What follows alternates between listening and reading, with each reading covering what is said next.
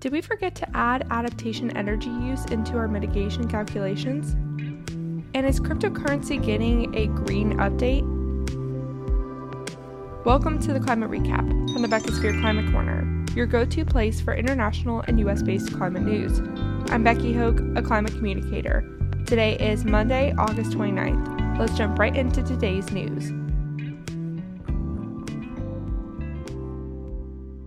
Let's start with some extreme weather events. See, this is what happens when I don't read all the newsletters. I missed flash flooding in central Mississippi last Wednesday that came after over a foot of rain fell in a 24-hour period. This was another 1 in 500-year event. A nursing home had to be evacuated, but no deaths have been reported. Meanwhile, the Moose Fire in Idaho has scorched almost 97,000 acres, or about 40,000 hectares, and has been going since July 17th. Idaho, like the rest of the West, is in its worst drought in 1,200 years, so wildfires spark quick and burn hot and fast. It is currently only 41% contained. Luckily, it's fairly far away from most structures and people. Up to 1 in 6 native tree species in the continental U.S. are at risk of extinction, according to a new assessment published in the journal Plants, People, Planet. Between invasive insects, surging diseases, and climate change-induced wildfires and drought, these trees have a lot of stressors. Yet out of 881 tree species, only 8 are federally recognized as endangered or threatened. More than 2/3 of U.S. native tree species had never been assessed for their extinction risk, and others hadn't been assessed in decades, despite conditions changing since then. 17 tree species the assessment deems at risk are not conserved in botanical gardens or scientific collections either, so they could be lost to history. The International Union for the Conservation of Nature is apparently a bit plant blind with its red list, with mammals representing far beyond their fair share compared to trees. Plant blindness is a human tendency to overlook the plants that surround us, and it hinders us from paying attention to the things that suck up carbon dioxide and give us oxygen. If you want to learn more about these gaps in research, definitely check out the source list linked in the description. Let's continue with the climate studies. NASA, NOAA, FEMA, the EPA, and the DoD, and several other U.S. government agencies project that the sea will rise between 10 and 12 inches, or 25 to 30 centimeters, on average above today's levels by 2050. That's how much the seas rose over the last 100 years. The report is an update of a 2017 original global and regional sea level rise scenarios for the United States, which forecasted sea level rise to about the year 2150. This update provides a near-term projection for 2050. According to the report, quote, by 2050, moderate, typically damaging, flooding is expected to occur on average more than 10 times as often as it does today, and can be intensified by local factors. Major flooding is expected to happen more than 5 times as often as today, so like 1 every 5 years instead of 1 every 25 years. Because the sea doesn't rise around the world uniformly, parts of the East Coast could actually see sea levels as high as 18 inches by 2050. These projections will help local, state, and federal governments better prepare for sea level rise, coastal flooding, saltwater inundation, coastal erosion, and hurricanes. Frankly, government agencies need to prepare for sea level rise at least 80 years into the future, though, which could be anywhere from 2 to 7 feet, or 0.6 to 2.1 meters, depending on how we do at curbing emissions. If you want to know how the different sea level rise projections will look on the U.S. coastlines, I'll leave a link to an interactive map. Let's move away from the U.S. for this next study. New research published in the journal Nature Communications looks at a very underrepresented source of energy use: climate adaptation. Climate change has already increased energy use through air conditioning, refrigeration, and heating, for example. Some other adaptation measures that will increase energy use include running more desalination, water pumping, and water purification operations, and increased use of entertainment appliances if people stay indoors for longer.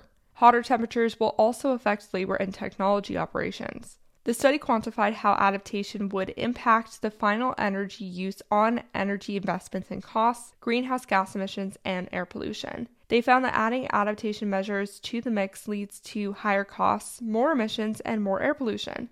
Mitigation pathways accounting for adaptation will require a 5 to 30% higher carbon tax. And the study showed how reducing how long it takes for us to curb emissions and how much warming occurs will reduce our need to factor in adaptation costs. The researchers recommend keeping warming well below 2 degrees Celsius above pre-industrial levels to avoid the biggest adaptation energy use increases.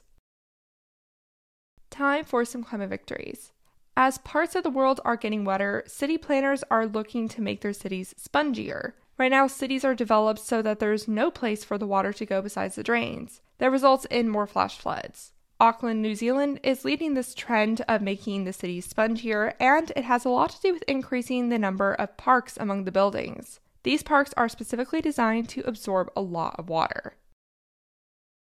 After a horrible crash that cost crypto users nearly $1 trillion, the cryptocurrency industry is excited to finally switch to Ethereum in an upgrade called the Merge.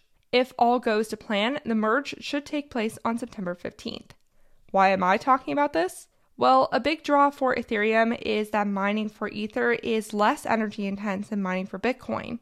Right now, cryptocurrency industries use about 1% of global electricity, which is enough to compete with Sri Lanka for carbon emissions. So this could make cryptocurrency a more sustainable currency method. This transition has been 8 years in the process because Ethereum is way more complicated. Check out the source list if you want to learn more about that.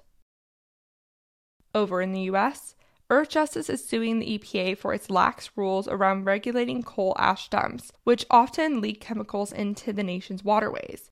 It filed a suit on behalf of 7 environmental or civil rights organizations such as the Sierra Club, the Environmental Integrity Project, and an Indiana branch of the National Association for Advancement of Colored People. The plaintiffs identified nearly 300 open coal ash pit sites in 38 states without any environmental regulations. These sites are disproportionately dumped near lower-income communities and communities of color. Most of the sites represented in the lawsuit are located in the eastern half of the U.S. I'll let you know if anything comes from this. Meanwhile, the Department of the Interior granted $560 million across 24 states to plug more than 10,000 orphaned oil and gas wells. These are low-hanging fruits for reducing methane emissions. Methane is 84 times a more potent greenhouse gas than CO2 for the first 20 years they're in the atmosphere. These wells also pollute communities and recreational spaces. The U.S. government estimates that there are about 129,000 of these wells around the country. We have one climate fail today. Russia is burning off $10 million or 8.4 million pounds worth of gas a day next to Finland's border. Burning off the gas means methane isn't a concern, but the amount of carbon dioxide and soot coming out of these stacks is a really big concern. Scientists are worried it could increase Arctic melting. It has been burning since mid-July, when the Nord Stream 1 pipeline supply shrunk for Germany. This could be due to technical issues that result in operators deciding it was easier or safer to burn off the gas, or they could be flaring in front of the rest of Europe to remind them how much power Russia has over the energy sector.